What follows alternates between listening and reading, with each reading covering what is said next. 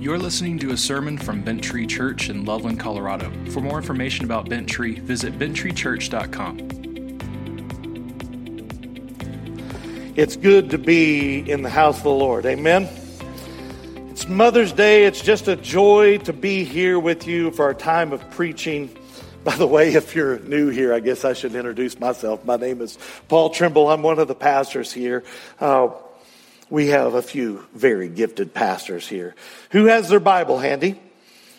Let's go ahead and get those out. Let me see those. Hold them up. Oh, good job. I love to see that. Man, we're going to be in the 5th chapter of John today as we continue in our study through this great book in this series titled, So That You May Believe. Let's just go to the Lord in prayer. Would you bow your head with me? Father God, thank you for who you are, what you have done for us. God, you led your people out of Egyptian slavery and across the sea on dry land. God, you made a way when there was no way. And God, you have saved your people again, us, from the chains of the slavery of sin. God, these chains of sin have held us fast, and yet you have made a way again to free us with the death of your Son, Jesus the Christ. So we worship you this morning by singing songs about you, what you have done for us. But God, we just simply want to thank you for taking care of us every day. I mean, our food, our housing, our shelter, our health. God, for springtime in the Rockies, for getting to live here in Colorado. God, you have been so good to us. You've been better to us than we have been to ourselves. Thank you for that. Thank you for you being you, God. Lord, you told us that we could and should ask for wisdom from you, and that's what we're going to do right now. God, you are the fountainhead of wisdom, so we just go straight to the source. Grant us insight into who you are so that we can understand who we are in you and how to relate to you, God. We go to these words in the Bible that you inspired men to write under the guidance of your Holy Spirit. God, these words are not just wisdom, they are life to us, and we see that. Lord, we've come from all over northern Colorado to hear from you today. Take our minds, take our attention. Help us to focus on these next few minutes together. We offer our time and attention to your words as an act of worship. I ask all these in the matchless name of Jesus Christ, our Lord and Savior. Amen. Well, if you're able, would you please rise with me as we read from our text in the Bible today? If you're able. Can we try something old? It's new to us, but it's like really old to some of you. But I want to try to see it. It'll be new to most of you. The church has done this for hundreds of years, more than a millennia, really. It's this. When I finish reading, you always hear me say, this is the Word of God. And here's your job. When I say that, you say, praise be to God. Okay? This isn't for us to get goosebumps, although I do. This is just another cool way to praise God for giving us the Bible, His Word. You see what I mean? So let's practice. This is the Word of God. Oh, you guys are great. They didn't think you could handle it. I thought you could handle it, but good job. Let's do this for reals this time. Here it is. John chapter 5, verse 8 through 16. Get up, Jesus told him, pick up your mat and walk. Instantly the man got well, picked up his mat, and started to walk. Now that day was the Sabbath. And so the Jews said to the man who had been healed, this is the Sabbath. The law prohibits you from picking up your mat. He replied, the man who made me well told me, pick up your mat and walk. Who is this man who told you, pick up your mat and walk? They asked. But the man who was healed did not know who it was, because Jesus had slipped away into the crowd that was there. After this, Jesus found him in the temple and said to him, see, you are well. Do not sin anymore so that something worse doesn't happen to you. The man went and reported to the Jews that it was Jesus who had made him well. Therefore, the Jews began persecuting Jesus because he was doing these things on the Sabbath. This is the word of God. Good job. You may be seated. Let's remind ourselves where we are. when and where together, when we were together last week, we looked at Jesus' third sign that the Apostle John describes for us here in chapter 5. The sign that John is showing us is this miracle, the healing of the lame man who had spent 38 years in this condition.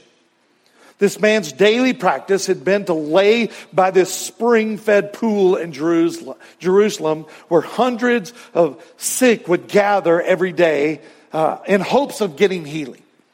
The popular myth was that an angel would come down and stir the water, and that if you could get into the water after it had been stirred by the angel, well, then you would be cured of whatever disease that ailed you. Jesus, apparently alone with none of his followers with him at that moment, slips to this little place kind of unbeknownst to anyone else and goes straight to this pool with hundreds of sick people hoping for a cure. He walks up to this man laying there and he says, "Do you want to be healed?" I love that line. And in verse 7, the disabled man says, "I have no one to put me into the pool when the water is stirred, but while I'm coming, someone goes down ahead of me." Jesus says in verse 8, check this out, "Get up," Jesus told him, "pick up your mat and walk." Now notice there are 3 commands we looked at there Jesus gives this guy. Really? 3 commands. 1, Jesus tells him, get up. Meaning he had to stand up from his mat that he had laid on all these years. 2, Jesus says, pick up your mat. That thing that has carried you for the last 38 years, you're going to carry it now. You're going to define it instead of it defining you. And 3rd, Jesus commands the man to walk. So, verse 9, instantly the man got well, picked up his mat and started to walk. Now that day was the Sabbath. If you were raised a Christian in church, you might have read and heard this story hundreds of times or more and miss the deeper meaning and the conflict that's about to occur. At least that's my story.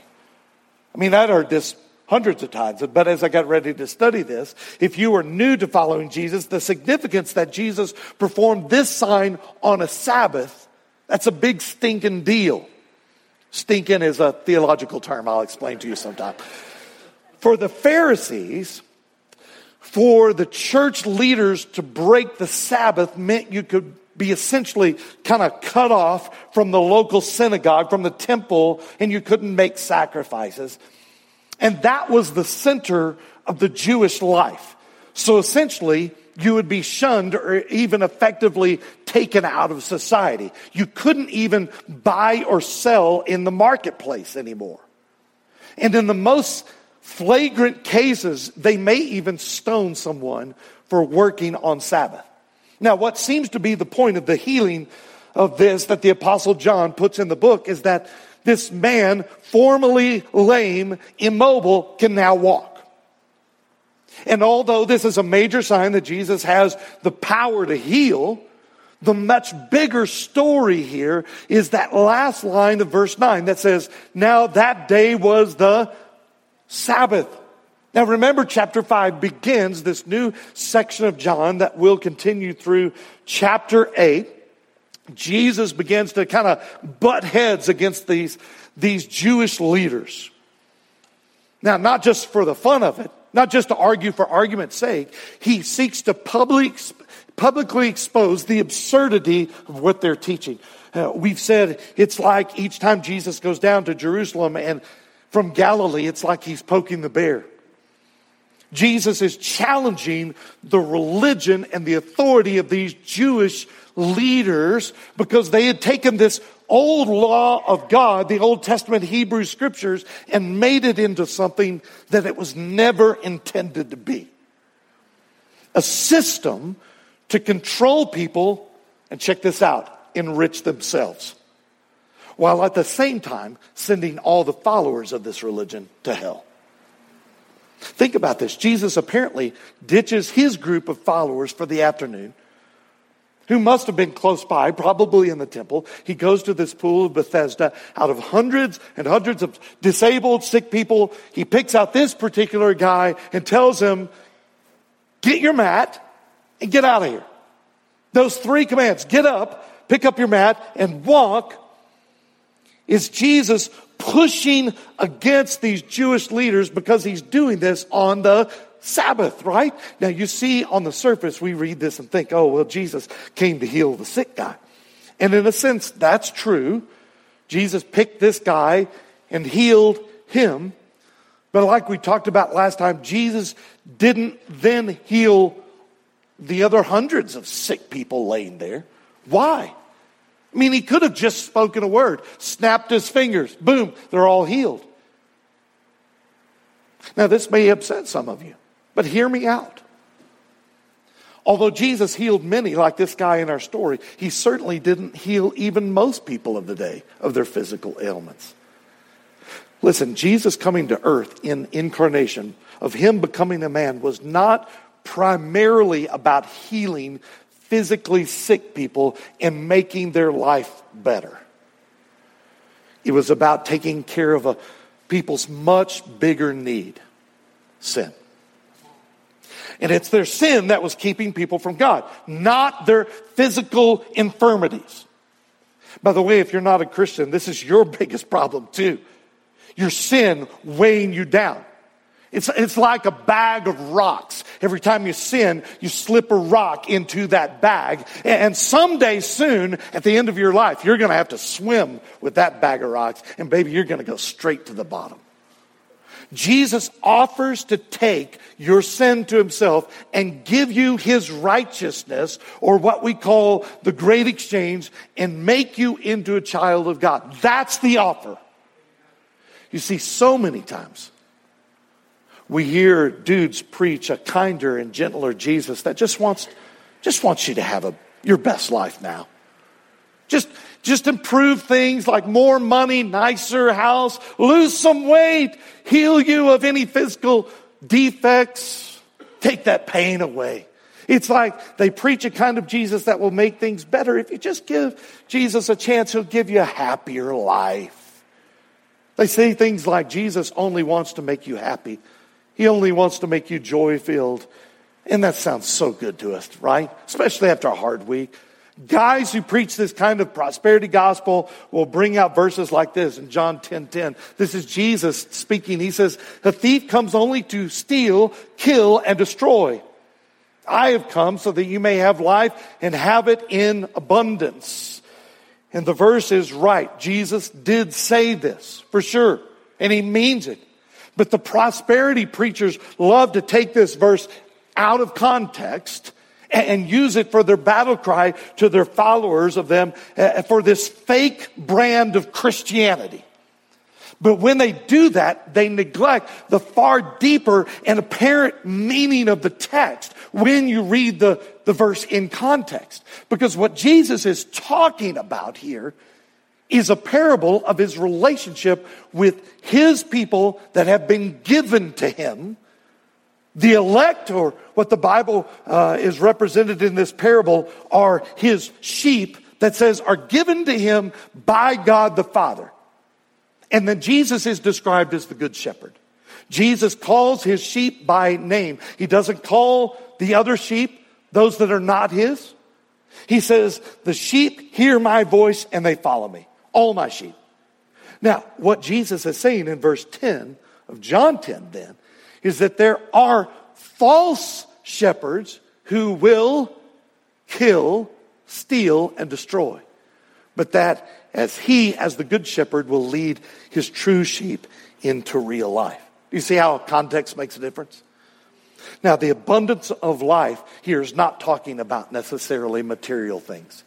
Could be, but probably not. Jesus is not offering his sheep some kind of extension of life, like you'll live longer if you're a Christian. He's not offering richer material blessings, like you get a Cadillac or a BMW if you're a Christian. Now, what Jesus is offering his sheep is a life then that can be lived at a higher connection with God as we are in obedience to his will. What Jesus offers, life that is truly life as God really intended it to be, life free from the penalty, power, and the presence of sin. He's not just talking about quantity. He's talking about quality of life. In short, a life like his. He's offering something much better, a relationship with God himself, a deep, personal, and eternal relationship with God. What Jesus is saying is that when we obey Jesus' commands as the Good Shepherd, we will find abundant life or true life in him. When we do that, we will bring glory to God in how we live our lives. But on this side of heaven, baby, life can be hard. I don't know if you're aware of that. Life can just be hard. And Jesus said, expect it to get much harder, especially if you're a Christian. The misunderstanding of who Jesus is comes when so many preachers fail to preach verses like this. When Jesus says in Matthew 10:34, he says, don't assume that I came to bring peace on earth. I did not come to bring peace, but a sword. Now, where I grew up, that's called fighting words. Jesus came to break the power of sin and death, to free his people from the power of sin. Now, I think the key understanding to this passage and starting that war of breaking the chains of this false man-made religion that these Jewish leaders had enslaved all the Israelites with is that he carried out this sign of healing on this dude on a Sabbath. What I'm saying is that our little ears, when we hear the story, we don't understand how big of a deal it was for Jesus to challenge the Jewish leaders on this issue of keeping the Sabbath. We just simply don't understand the Sabbath. I think this particular story has been put here by John partly because this is the power of the God, Son of God Almighty, but mostly because of its connection with the Sabbath dispute. Now, later on in this chapter, this initiates this teaching of Jesus where Jesus is going to make some bold claims. He's going to challenge these religious dudes. Buddy, talk about picking a fight. Jesus does. He stands up to these dudes. Now, why it is such a bone of contention and how did God intend the Sabbath to be kept in the practice of the Jewish law and how it is to be kept now as we Christians in the church follow Christ? We'll look at that. But so think about this story. Jesus gives this command to the now healed guy. Stand up, pick up your mat, and what? Walk. Now look at it again. Verse 9. Instantly the man got well, picked up his mat, started to walk. Now that day was the Sabbath. Now he does it. Jesus heals the man of whatever has kept him from walking for nearly 4 decades. The guy stands up, picks up his mat, carries the mat away. Now watch what happens. I think Jesus knew this would happen. In fact, I think this is why Jesus picked this particular dude to heal. Look at verse 10. And so the Jews said to the man who had been healed, this is the Sabbath. The law prohibits you from picking up your mat. Now remember, this pool is right next to the temple. And apparently, since this is the Sabbath, the Jewish religious leaders, they're like on guard watching everybody like a hawk. I've got these long flowing robes, big hat. Now if this doesn't make sense, let me give you some background real quickly. When God creates the universe in that first week of creation, he does the work in 6 days. But on the 7th day, it says in Genesis 2, verse 2, on the 7th day, God had completed his work that he had done, and he rested on the 7th day from all his work that he had done. God blessed the 7th day and declared it holy, for on it he rested from all his work of creation. It doesn't mean that God took a nap or watched football. No, he continued keeping the universe going through his power, but God ceased his creative work. Now, it's not until the law is given more than a millennia later, given through Moses, by God through Moses to his people, he makes this one of the most foundational laws, or what we call the 10 Commandments for his people, the Jews. He says this in Exodus 20, verse 8. Remember the Sabbath day to keep it holy. You were to labor for 6 days and do all your work. But the seventh day is a Sabbath to the Lord your God. You must not do any work. You or your son or your daughter, your male or female servant, your livestock, or the resident alien who is within your city gates. For the Lord made the heavens and the earth, the sea and everything in it in 6 days. Then he rested on the seventh day. Therefore the Lord blessed the Sabbath day and declared it holy. Look, God codifies the Sabbath into the 10 Commandments, so it must be of critical importance, right? Now check this out. When God says, you must not do any work, what does that mean? Well, the main definition was thought and taught that whatever your regular work was for 6 days, he's saying do that, don't do it on the seventh day. Like if you're a carpenter, or your mom or your teacher, you wouldn't do what you normally do on the seventh day. You would rest and you would worship. Meaning you would do stuff, but just not your regular work. In fact, when these same religious leaders had complained that Jesus' own disciples had broken the law by picking heads of grain as they walked through the grain fields, which you could do any other day, and you could take it and you could rub the nearly finished grain in your hands, and then they would eat the kernels. They would say that's a prohibition against harvesting, and so that's work. These religious dudes saw Jesus' disciples doing that, and they said, "Ha! We got them." But then, listen to what Jesus says back to those accusations that they were sinning in Mark 2:25. By the way, watch how Jesus starts off by basically insulting them and saying that they haven't read the scriptures. I love this. He said to them, "Have you never read what David and those who were with him did when he was in need and hungry? Now he entered the house of God in the time of Abiathar the high priest and ate the bread of the presence, which is not lawful for anyone to eat except the priest, and also gave some to his companions." Now, the story of King David, all these religious leaders knew that about him going in, the story that Jesus just told. King David, to them, was this perfect picture of what a king should be. They looked back on the reign of King David as the golden age of Israel. And they were teaching that the Messiah would be like King David and bring Israel back to a new golden age of Israel. You with me?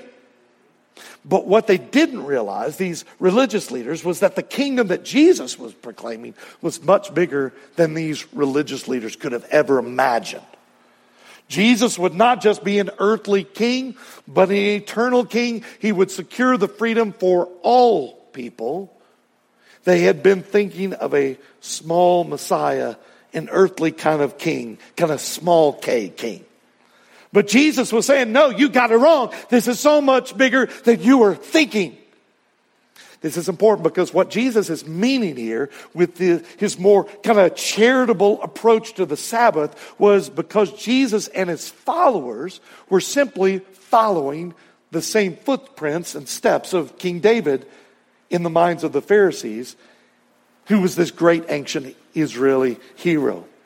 In other words, Jesus is claiming here that he, as the son of David, and his disciples are the fulfillment of the kingship now of King David. Do you see what Jesus is claiming here?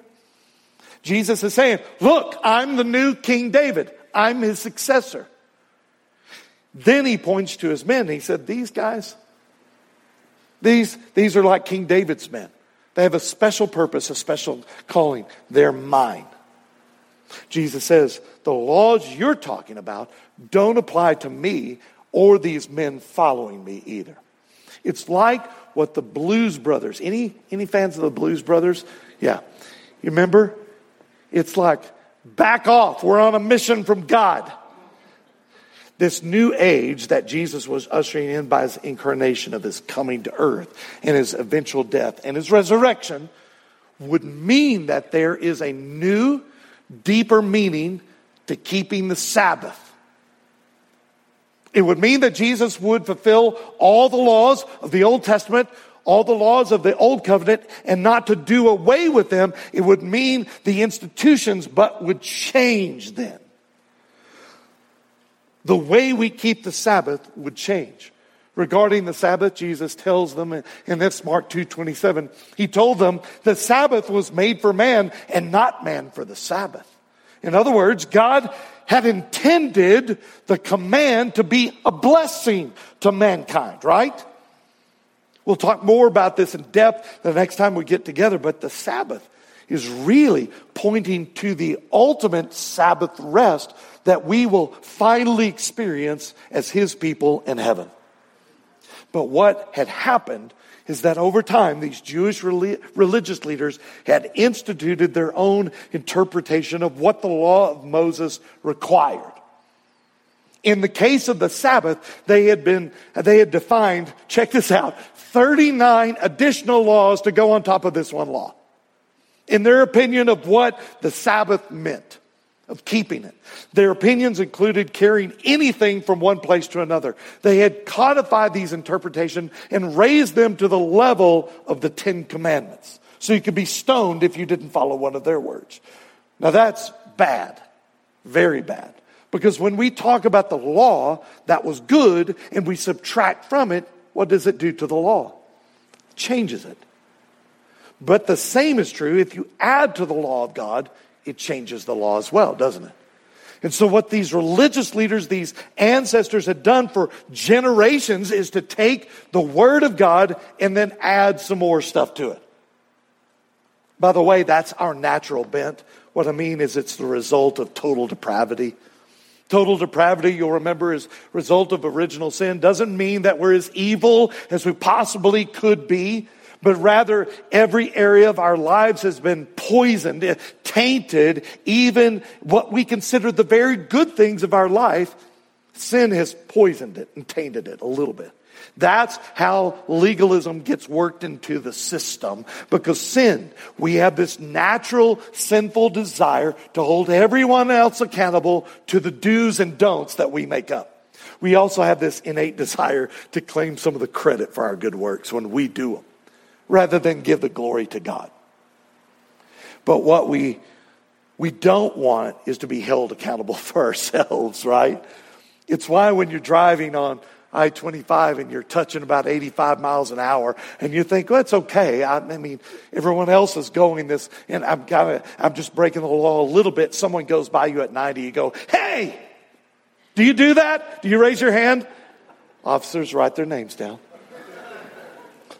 Over the generations, these religious leaders had kind of piled on rules upon rules, the same bent of legalism. I'm just telling you that's dangerous ground to stand on. By the way, it's so easy to point fingers at these dudes and say how ridiculous those guys were. But let me just take a moment and ask, do you do it? I've been guilty of it. And have had to repent many times. It happens whenever we add to the words of God in Scripture and say, well, the Bible should have said this, ... fill in the blank. Or I have been just as guilty when I've read something in Scripture, but I choose to think, well, that was not really supposed to be there, and so I'm not going to put it. That's just disregarding what God says.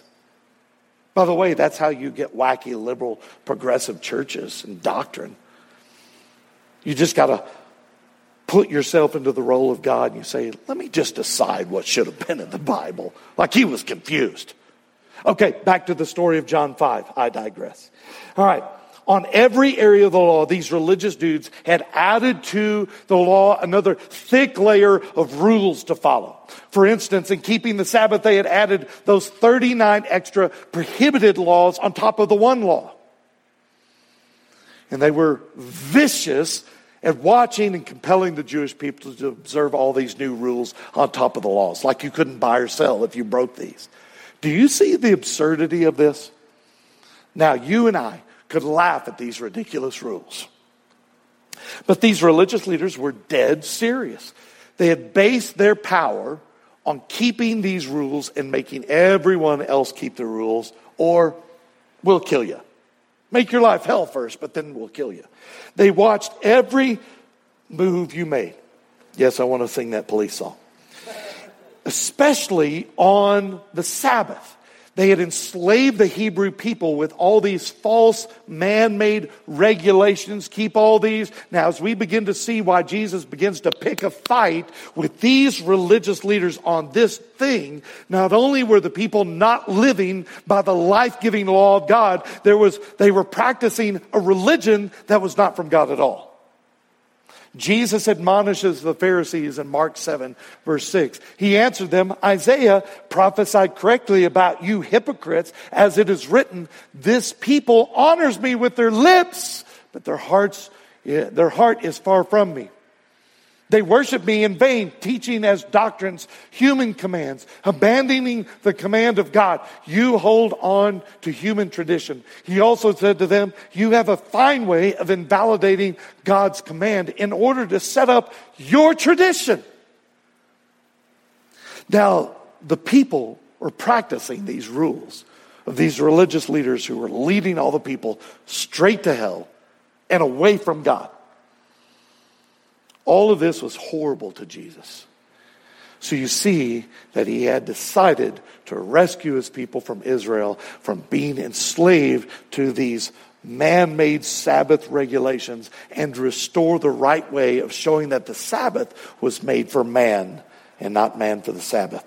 We still see this, don't we? Legalism. There's some churches that have taken God's laws that we're supposed to observe, but then they lay their own rules on top of them. They go, you got to sing this song, you got to do it in this tempo. The pastor's got to wear this thing. Of course, I wear it. And you got to do all these things, what a Christian says and looks like and does and what he eats. Like religious leaders in Jesus' time, they create a religion of do's and don'ts, right? Instead of Jesus. And they say, if you can keep these rules well enough, then maybe, just maybe, God will see you and say, well, you're good enough to come to heaven. The Pharisees in Jesus' time were like this. They actually believed that if the whole nation could ever keep the Sabbath perfectly on one Sabbath day, then the Messiah would come.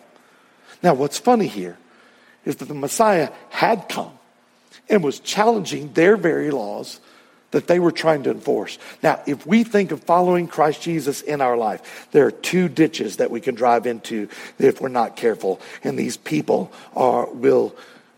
that believe in these things, they'll say, oh, come drive in our ditch over here. And they'll go, no, drive in our ditch. Now, here are the two ditches. One, we've hit legalism. Write this down. The attachment of behaviors, disciplines, and practices to the belief in order to achieve salvation and right standing before God.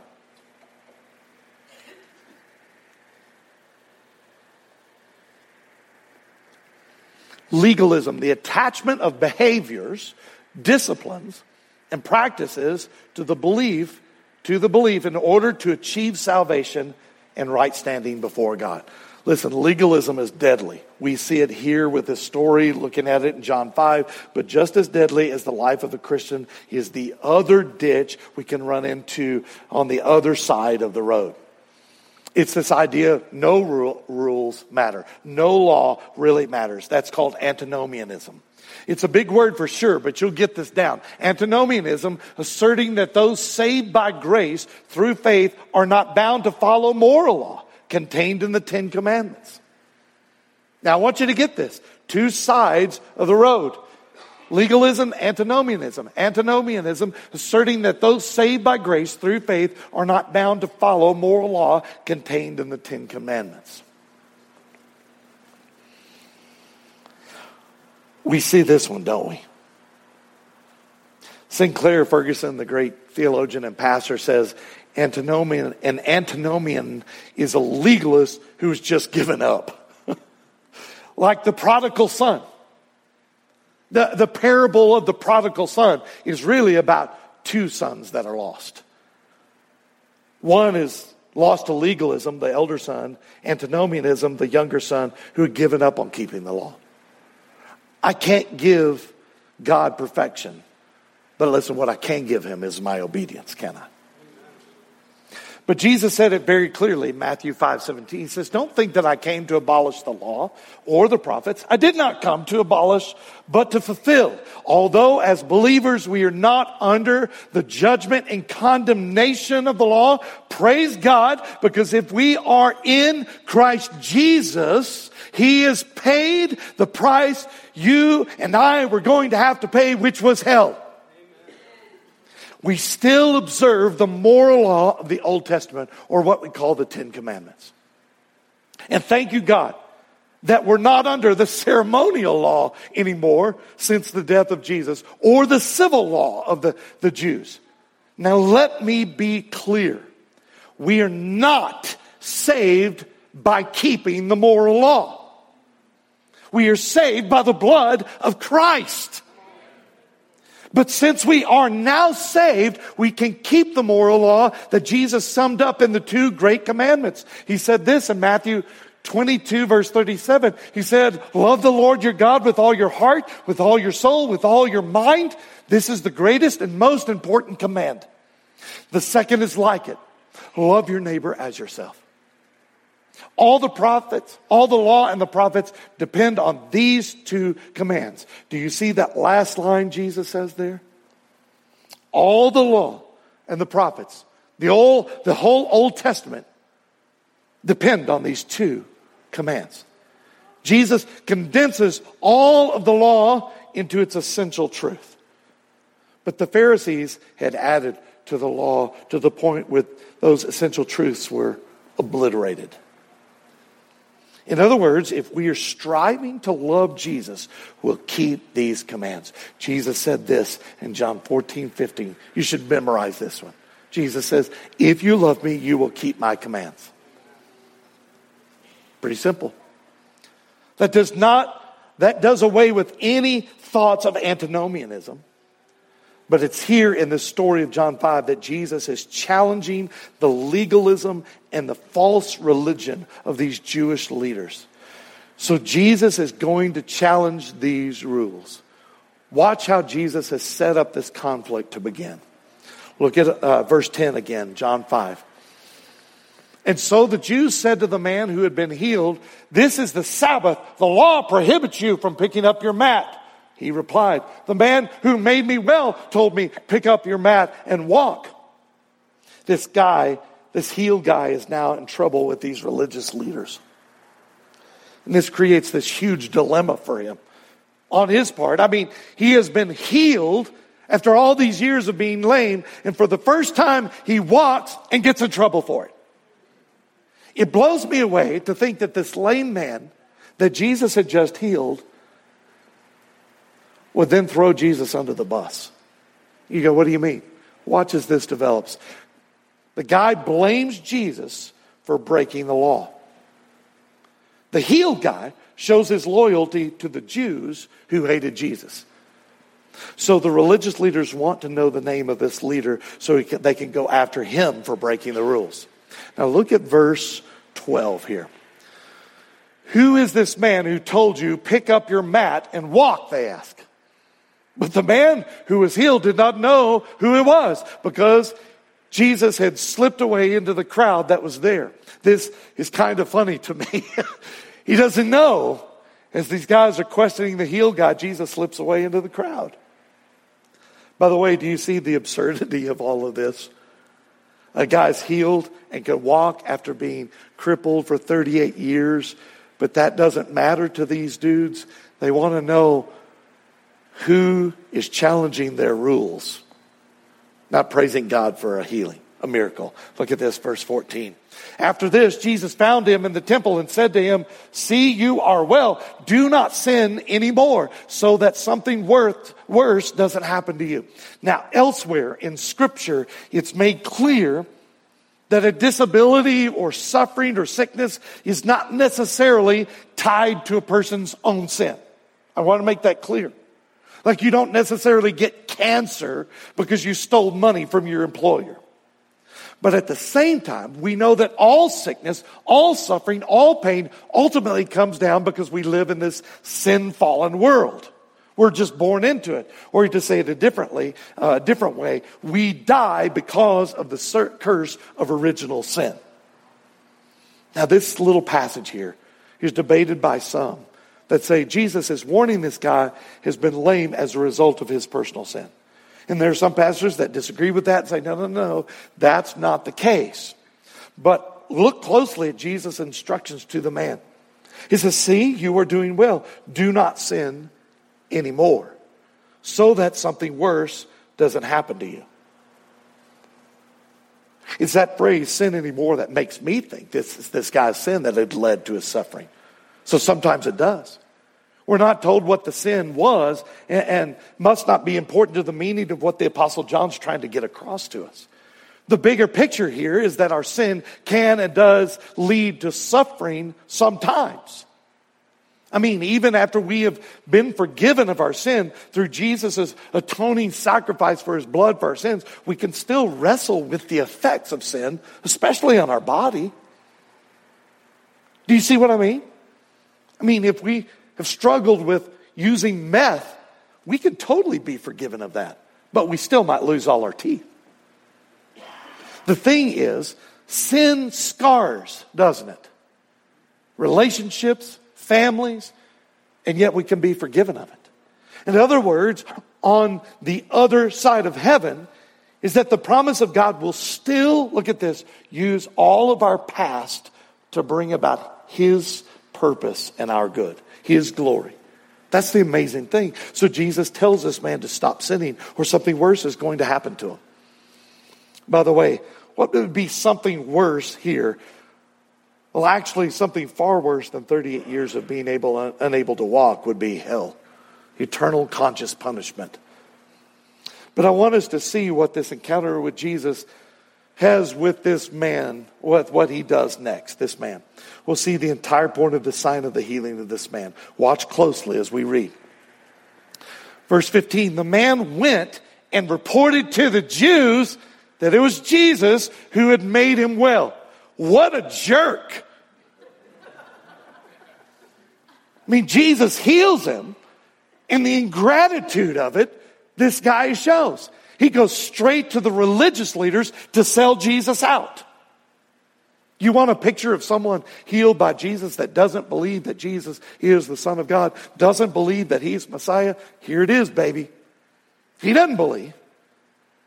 Now, how do we know that? Because look back at verse 10 and 11 in your Bible real quick.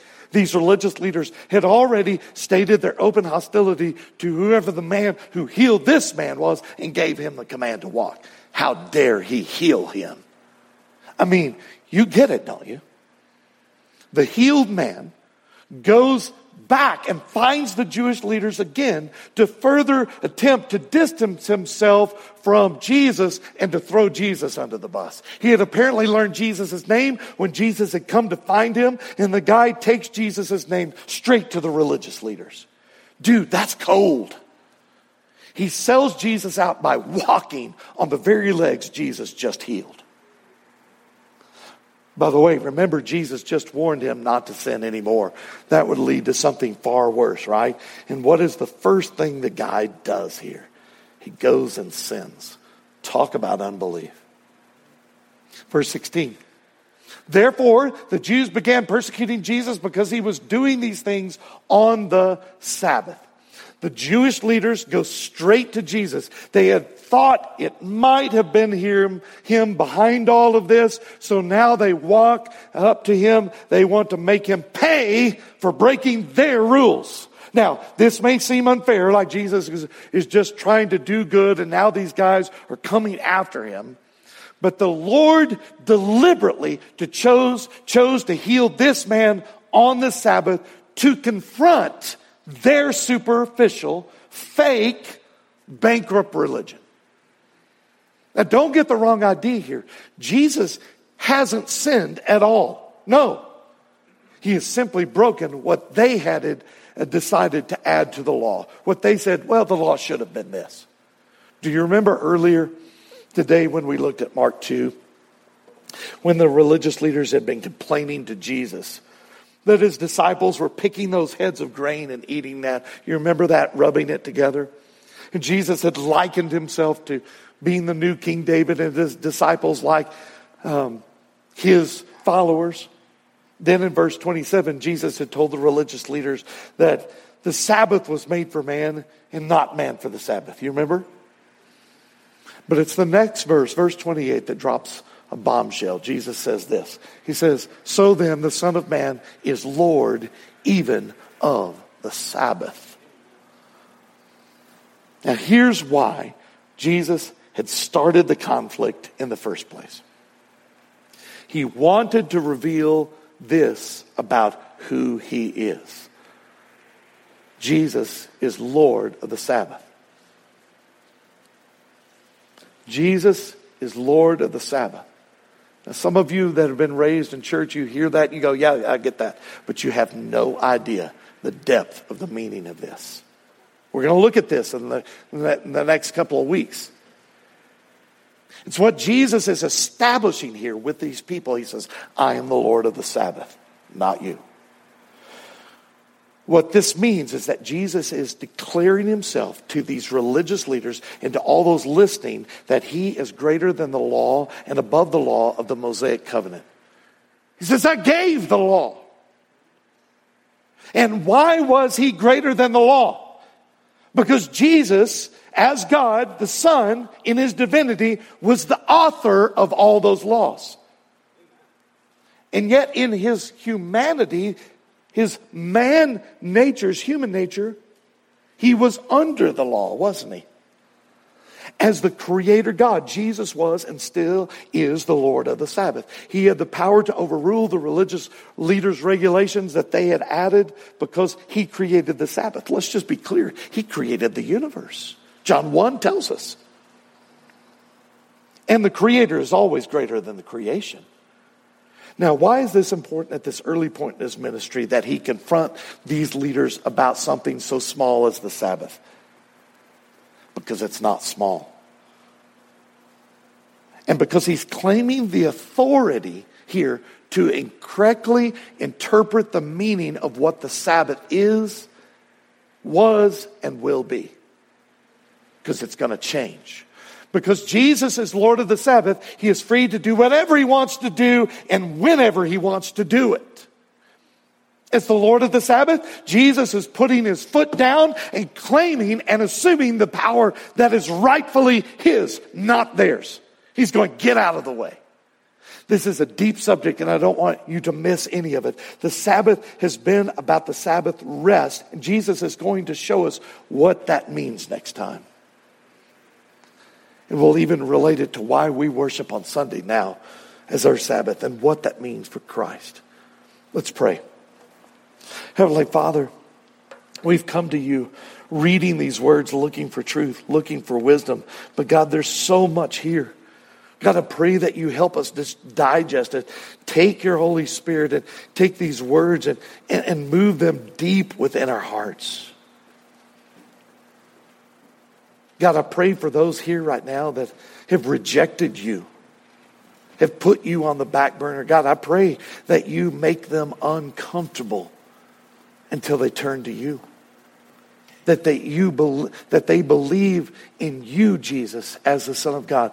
That you have paid for their sin. That you are the Son of God. And that you died and rose again, proving you are God. We thank you for that, God. We pray that you would be glorified in our lives. It's in Jesus' name we pray. Amen. Would you stand with me as we worship together?